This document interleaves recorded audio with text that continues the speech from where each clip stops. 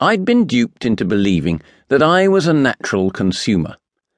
Other people grew and made things. I consumed them.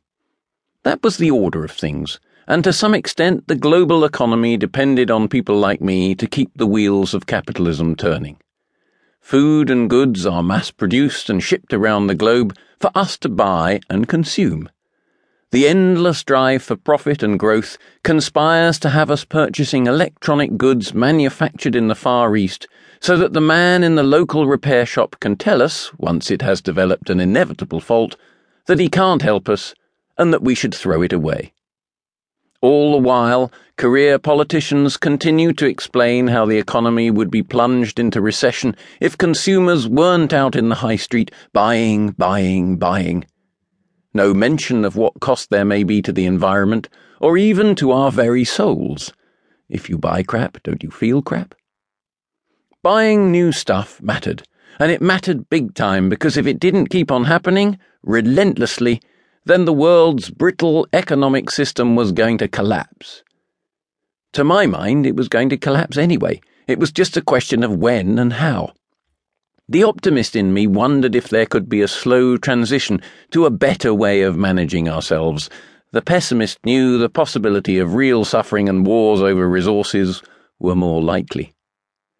So, what to do? Well, clearly the answer was for me and Fran to cultivate some crops in the 3 raised beds that were already in the garden. We were going to change the world by changing what was happening in that soil.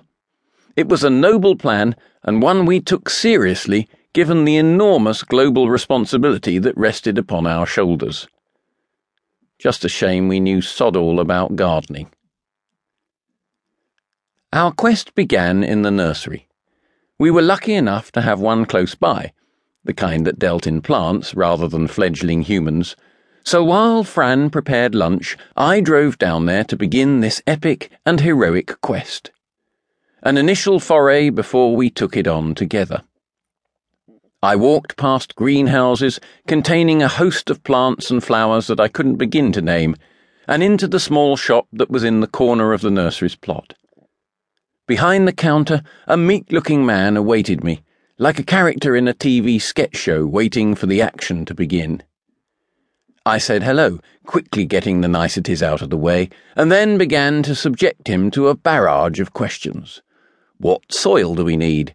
How much water? When do we plant? Where do we plant? Do we need to put it in a greenhouse? When do you water it? How much do you water it? Is it best to wear tracksuit bottoms? Are platform shoes a no-no? Nurseryman answered each of my questions with great patience and diligence, but by the time I'd finished, his expression had changed from buoyant and dynamic to browbeaten and deflated, as if someone had hit him quite hard in the stomach. Knowing that I'd return with Fran at a later date, I then scoured the shelves and returned with the rather pathetic haul of 1 tray of lettuce seedlings. As I faced Nurseryman over the counter, I realized that this wouldn't represent a fair remuneration for what I'd just inflicted on the fellow. I quickly grabbed some gardening gloves for Fran. The man looked at me with an element of incredulity. "We'll use them for gardening," I said, as he put the cash in the till. He needed reassurance. When I got home, Fran had left the kitchen and was eagerly awaiting me near the raised beds. "Well," she said, "how did you get on?" "I bought a tray of lettuce seedlings and what?" "And some spares in case you lose those," I said, pointing to the gardening gloves she was wearing that I'd bought her 2 weeks ago, but had forgotten about. "Did he explain what to do with the seedlings?" "He did." "And?" I opened my mouth with the intention of relaying the wealth of information that Nurseryman had imparted, but suddenly